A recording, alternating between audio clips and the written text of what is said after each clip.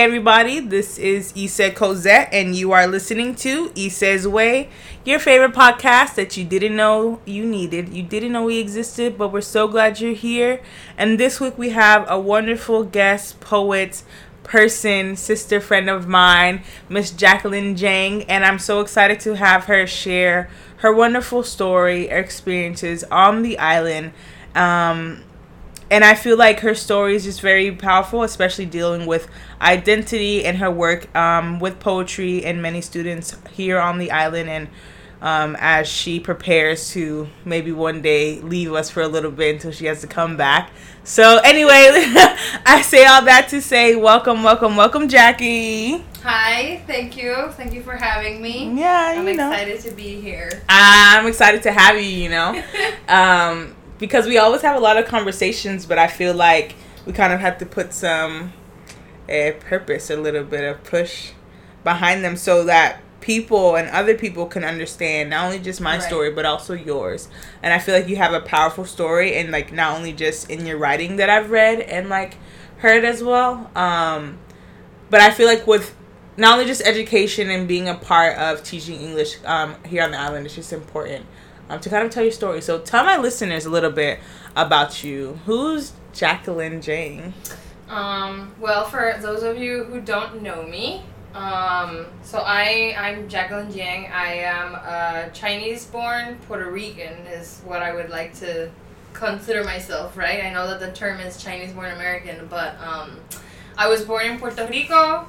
My mother and my father are both Chinese. I think it's a pretty interesting story. I like to think of it as what would be like, what you would like entre comillas, sort of the, in parentheses, what's like the reverse diaspora in joking. What's a reverse diaspora or something like that? So I joke about that just in the sense that like my mother's family like moved from China to New York, and then my mom moved from New York to Puerto Rico. Okay. So it's like all these two places where diaspora happens to where the city is, and then my mom like leaves the city. Mm-hmm. But my mom meets my dad here. My dad is from Shanghai, China, and my mom is from New York, and they like... I mean, I don't think he's ever going to listen to this. So, like, he married... I feel like he married her, right? For, like, the papers. American citizenship. That happens. It happens. Mm-hmm. But they got married after 3 months. She didn't speak Chinese, and he didn't speak English. So, like... Wow, how did they communicate? That's interesting to think about that. Love, baby. Okay. Love. Which births this poetry of what you speak, maybe. I don't know. Right. And I don't know, to go into... like what I think also helped mold me. My dad left when I was 3. My mom and she still isn't actually. Like she wasn't a person that was very like pro Puerto Rican culture. Like she was very like into staying American. Okay. And so she was very Americanized. She wasn't I guess more to the Chinese side. No. So you didn't grow up maybe eating typical traditional Chinese food. You probably grew up eating what? I grew up eating a lot of McDonald's and like fast food and stuff. My mom didn't cook either. Like she was a single mom, and we had like she was a musician, so we had the different schedules. So she would be free during the day, but then she would work when I get out of school. Right. And like she wouldn't cook a lot. Like I didn't like starve or anything, but like we'd eat out a lot. I did have like traditional Chinese food, but it wasn't something common, and like clearly I ate more like comida criolla Puerto Rican food. Mm-hmm. Yes, she like since she wasn't around a lot, she didn't really raise me. Mm-hmm. Like obviously she paid for my education and whatnot, but I got raised mostly by who would be like her neighbors or my neighbors. So like I remember I had the first time I ever had a limber. Do you know like my mother-in-law sells those. There you go. Uh-huh. So the first time I had a limber, I was like 4, and it was my mom's neighbor who we named Abuelito Antonio. Okay. And so like I remember having a limber at his house. My babysitter from when I was like 2 years old was this New Yorican from Patterson. Okay. And so like her husband was a cocolo, super into salsa, and so like it was super drastic because I had my mom who didn't want me to learn Spanish. And I think that's the reason also why Spanish comes out so much when I write, is because it's something like a secret rebellion, like this is who I am, and you never accepted that.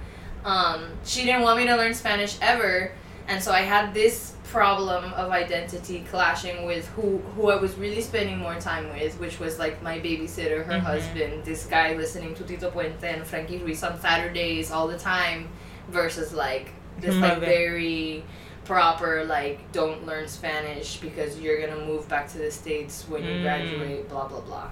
So with that notion in your mind, and also that like lust and desire to learn Spanish, but also having that resistance of your mom trying to keep that away from you, how do you feel, or what's it like being a Chinese Puerto Rican? How do you feel? Like, how do you explain that experience? So I think it's something that I learned to love. This is something that I was actually talking to Dr. Alicia Posada about.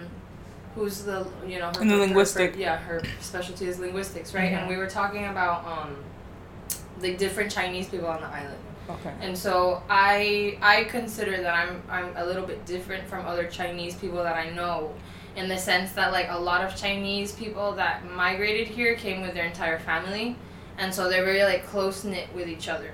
And, like, I don't want to use a stereotype, but, like, a lot of the restaurants that are open here, it's, like, family, right? And you have, like, the grandpa, the fathers, or whatever, and it's, like, the whole thing. But my mom came here by herself. We had nobody else. And so it was hard because within this Chinese community of them having each other, like, these other Chinese families, like, they had, like, a strong base. And I didn't have that ever. And so I wasn't considered Chinese because I didn't speak Chinese amongst the Chinese people. Diaspora blues. Yeah. But I wasn't considered Puerto Rican because I didn't speak Spanish. And so I was considered like a gringa. Like this is like the oh my God, I hate that word. I hate that Don't word call too. me gringa ni afro gringa. Soy africana pa que tú sepa. I hate that word too. Yeah. It comes out sometimes, but I think that's like from the culture that we have. Like Puerto Rico has, you know, so many words that we shouldn't use that we do. But that comes from resistance and also like the notions of there's so many people from the States who came in with bad intentions that that stigma, you know. Yeah. And so for us who we have ties to the States, but we don't think or live like other people who come from the States, that's why I feel like we have to defend our identity and our beliefs, you know, especially con la lucha. Or like, you know, when I wasn't in the university, and like, though I'm not Puerto Rican, I feel like I sometimes identify with the community or identify with certain struggles. But I felt like I was more connected when I was, like, fighting or defending or marching, even though, like, it could only do but so much. But the fact that I was with people, right, or finding ways to connect, even though I had many reasons to not, you know. So I think with your neighbors, you know, with our professors, those were the ways that you kind of found your way to find self, right, and be able to hold on to this Puerto Rican, Chinese Puerto Rican identity, no? With that, how do you feel your identity has shaped your writing career? Right, so it was hard to be Chinese here. I got made fun of a lot when I was little. And I think that definitely something that helped mold like my identity, and if I look back at the poems that I wrote before college and now, I think moving to New York actually helped me embrace who I was and molded me, or at least like got me into that direction of who I am today. When I left for New York, I really thought that I wasn't gonna come back. I still hadn't like identified myself as a Puerto Rican at that time. Was it because of the notions of your mother, or was it because you were just over it? It had to do a lot with my mom. It had to do a lot with my mom because I moved to New York when I was 19. I graduated from the university when I was 17. I lived a year in Rincon on the west side of the island and whatever. But I always had my mom kind of say, like, you know, when you graduate from high school, you're supposed to have left, whatever. So when I finally leave, I'm like, okay, like, this is it. I'm doing, like, the stereotype, like, city, or, like, La Jibara, like, I'm moving to the city, whatever. Right. And when I moved to New York, I'm like, I don't really want to be considered an American, and I not that that's a bad thing, but like I didn't feel identified in New York. I also saw myself having issues in New York with like making friends even there, because it was like I don't fit with the Chinese community here, and the people that actually were nice to me in New York were the Latinos. Wow. So like all of my fucking friends were like from Honduras, from Mexico, from Puerto Rico, and like we would hang out and we would talk in Spanish and it would be fun. And I remember, like, living in New York, crying, watching Caso Cerrado, which is, like, this ridiculous thing. It is. But it would be what would, like, take me home, because they'd be speaking Spanish, and she'd be sassy up in here, like, no, llévalo a la corte, que si esto. And I'm like, oh, my God, I miss Puerto Rico so much. Yeah. And so when I came back, and I came back for my mom, when I came back, I was like, no, like, I have to know about, like, my identity, like, this is where I belong. And so that's where I started to, like, study a lot, travel around the island a lot, like try to know as much as possible. And I feel that that helped me in the sense that like my struggle to be identified as someone all the way up into that point was like there was a part of me that I was always like, oh, I'm still gonna try to like learn about my Chinese culture, right? And I never got accepted. Wow. Never. And so like I even took like Chinese classes in my bachelor's degree, like thinking like, oh, I'm gonna move to China and I'm gonna teach there. And like even by like the professor that gave the class, she was like, you shouldn't even be here because you're Chinese. And I'm like, but I don't know how to speak Chinese. And so there was already like limitations from the people that I look like, and then I had these people, I don't look like you, but I speak like you, and you treat me like I'm you, and so like, why don't I just embrace that instead? Right. It's kind of hard to, and it's even because it's like you're not first generation, like, well, I mean, for Puerto Rico, yes, yeah. Right, because you are the first generation of your family to be born here, but it's just like, I know for me, trying to embrace being Liberian or like the cultures and traditions that we have growing up, and like embracing being from Atlanta, you know, but still not speaking my mother's language. Like I don't speak Vi. When they like growing up, it used to be frustrating because I had family in Atlanta, you know, and my grandma would constantly come, you know, and try to talk with us or say things. And especially when she'll be frustrated, like, well, why did you guys speak Vi? And it's just like, well, you guys never taught us. So what do you want me to do? Right. So it's frustrating. So, and we didn't have the option of possibly learning it in school because Vi isn't a written language. It's, you know, something that's really spoken. And so, I mean, they have certain writings now, but it's not something we could learn in school, right? Something you learn, like, for example, my mother learned how to speak Vi from her grandmother, you know? So maybe I think that's where I was supposed to learn it from, but since my grandma was constantly in and out of Liberia, that's where probably we didn't pick up the language. So, for example, like, I know if I was to, like, go to my aunt or something like that, or maybe meet another Liberian or another Vi person, because there's, like, 16 tribes in Liberia, and they all speak different languages, but, like, if I was to go to one and, like, they tell me, like, oh, no, you should know this, I know my heart would be broken, because... Yeah. I meet people and you're like, oh, I'm African. And they're like, really? Well, do you speak your language? And you're like, oh, no. And they're like, oh. And it's almost like you're not good enough. Like, you don't qualify as being African because, you know, you don't speak a language. It's almost like people of the Puerto Rican diaspora who, there's some people who don't speak Spanish. And they're like, well, you don't speak Spanish? That makes you less Puerto Rican? Like, how does that? Que tiene que ver? You know, like, they're both colonizers' languages. So it's just like... What do you feel? And it's kind of sad because I've thought about this too. Like, I've been asked by, like, Chinese people have a name for people that are physically Chinese but don't speak the language. And so when I was young, it used to be bamboo shoot. I don't remember what it is, the translation in Chinese. But I would get called this going to Chinatown, like, when I was younger.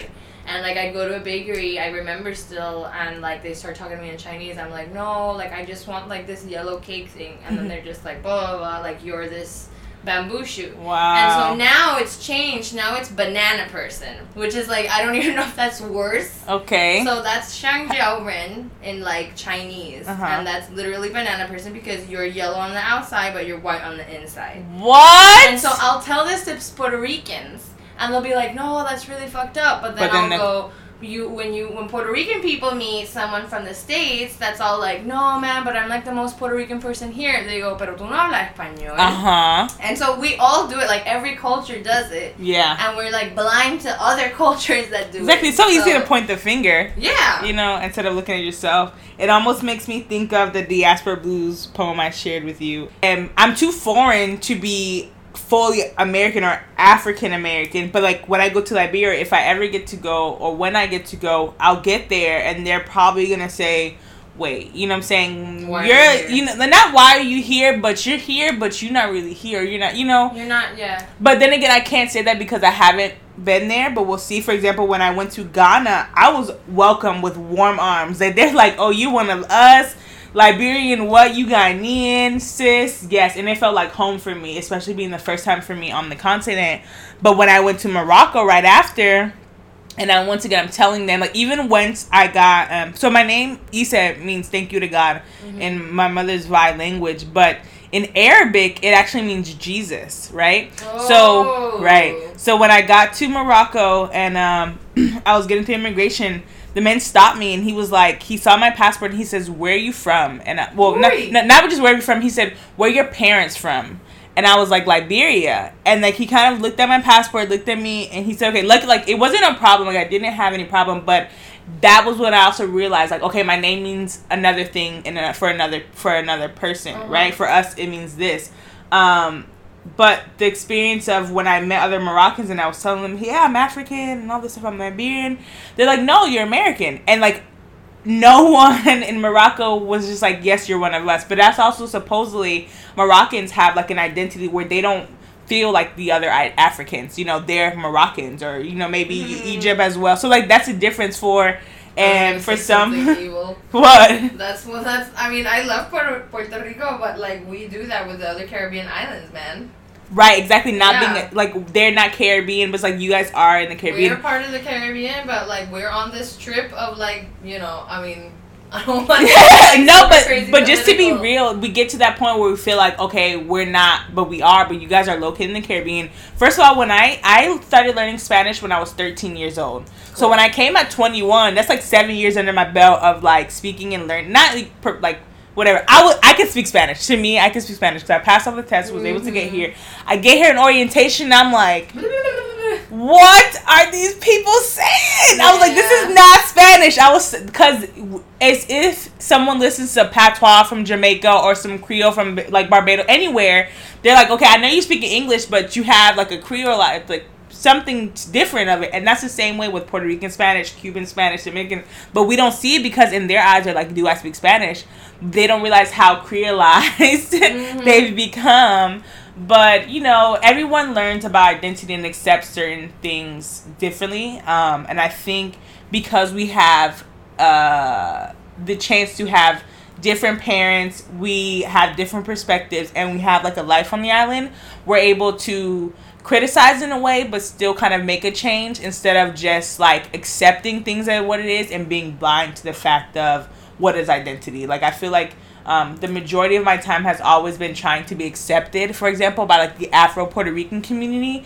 And, you know, like that's my fight, because we all want to be accepted, but I had to realize like I'm African, right? You know what I'm saying? I'm not Puerto Rican. I love the Puerto Rican or Latina culture, but you know what I'm saying? I'm a Liberian American person, so my experience is going to be yes similar but totally different than an Afro-Puerto Rican experience. And so both of our experiences are valid, and we both need to connect and understand, but I can't erase mine to accept another, and I can't erase theirs to accept mine. It's just and I feel like even with learning and embracing your Chinese and Puerto Rican culture, it's like you didn't want to erase it, but you wanted to accept it, you weren't accepted, and then you went out and you found acceptance from your other, right? And it's very different from your experience here on the island. But even for me, I had to leave home to realize my identity. Like, I never cooked Liberian food until I left home, right? Well, my grandma, you know, she a boss, you know, so like growing up in the kitchen, it was like I was like in her way. I was either too slow or too weak, or you know, and I was a tomboy. It just wasn't really my thing to be in the kitchen. But the more that I've lived here, I've wanted to connect with home. Yeah, and it sucks that I can speak Spanish, you know, but I can't speak my language. But I still have those certain traditions that I hold value to, I hold on to. And so I know when you're writing, you incorporate those experiences and those challenges. And I think that's why I'm trying to do that in my way. Not only just to share my voice, but many voices of the diaspora. And I feel like in contemporary writing right now, where we're going and exploring, are allowing these voices to be heard, because migration and there's a lot of moving, and a lot of displacement, and a lot of people trying to find self or trying to find identity or understand who they are. And it can be so hard to do. Oh yeah. Yeah, that's why I think that like poetry and art is so important, because it opens like that passageway for people to kind of start that journey, because it's so hard, it's eternal. Right, almost like I know you told me, but I want you kind of reiterate for our listeners of why you feel it's very important to teach English here for your students. Oh man. So like I feel like I could like go on and on forever about it. So I taught English for the first time when I first graduated from my bachelor's degree. And I remember like going into the school and being confronted with like students that were like, I don't need to learn English. Mm-hmm. And they were always like, oh my god, like the Spanish teacher is so cool, like the Spanish teacher, whatever. And I came in thinking like, no, like I'm gonna educate these children to speak English. And when I realized that at the end of the day, like one day I had this revelation where I'm like, I come in here teaching the colonizer language. Mm-hmm. You don't need to know that language, really. But is Spanish not another colonized language? Spanish is a colonizer language. This goes back all the way to like the nationalist problems that like, yeah, like I'm the most nacionalista, but really like you speak in Spanish, like, and then there's this whole like theory about like the nationalist Spanish. It has to be perfectly written Spanish. The point is nothing. I wanted them to learn to speak English so that they could defend themselves. Okay. If they ever had to face a colonizer or someone that didn't understand the history of our island. Right. And I think, especially from my experience in education, for like my Afro students, it's just like, no, y'all really gotta learn, because you guys don't have the same opportunities and it's not fair. You know what I'm saying? And like we don't realize it until you get to university and you really don't have that many people representing or just having the chances because they don't think, or like their parents, like for example, for me, my goal was just like, wow, graduate high school and you've made it, so everything that I've done past that is just a gift from God, because I never thought in my own like thought process that I could do more than that, because I have made it, and I'm grateful for that, and I want to make sure that other people in my situation or who look like me have this, because it's not, I don't come from money. My mom was a single mom, she was an immigrant, and we struggled, but she told me how to network, how to find mentors, how to ask, how to pray, and I grind, and I feel like how I use that, I pass it on to my students or my friends so that we can be able to make a difference, make a change, and stand up for ourselves instead of being taken advantage of. But I know that we have so much more to talk about, because like in our short period of time, and I'm super excited about this conversation of the identity of just your work in English education on the island here, or whatever God leads you internationally. And I know you have a poem to share with us, kind of relating your Chinese experience. Yeah. Okay. So this poem is called China Girl. You were there when I read it in the Tongue Slam. So this is when I read it for the first time, guys, I said this is the first time that I'm reciting this sober. And everybody laughed. I remember. Do you remember? Yeah, because I was about to say, okay, this might be the second time sober. This is the second sober time. Okay. China Girl. 1. Life is dangerous when streets are deadly. I walk down gray concrete, and I'm asked by an older man if I am an architect, walking with my posters of promotion. No, I say. I am a poet. He asks me what I write about, what kind of sex and texture and color come out of my words. I say, I do not know how to answer that question. Then he says something to me in Chinese. My face is from China. My heart is from Boriken. So I reply that I do not understand. I walk a little faster. 2. My mother and I go to Mandarin House to celebrate the year of the dog. I am skeptical of the words I will say. My mother is fearless. She mispronounces a word in Mandarin and the waiters look at her, laugh. She laughs with them, in confusion and in desire of friendships. You don't understand? They ask us. My mother tries to reply in broken Chinese. I simply reply, no. One of the waiters tell me, it's okay. I speak broken Chinese too. And then he laughs as he walks off. 3. When people here ask me where I am from, I say I was born here, and they smile.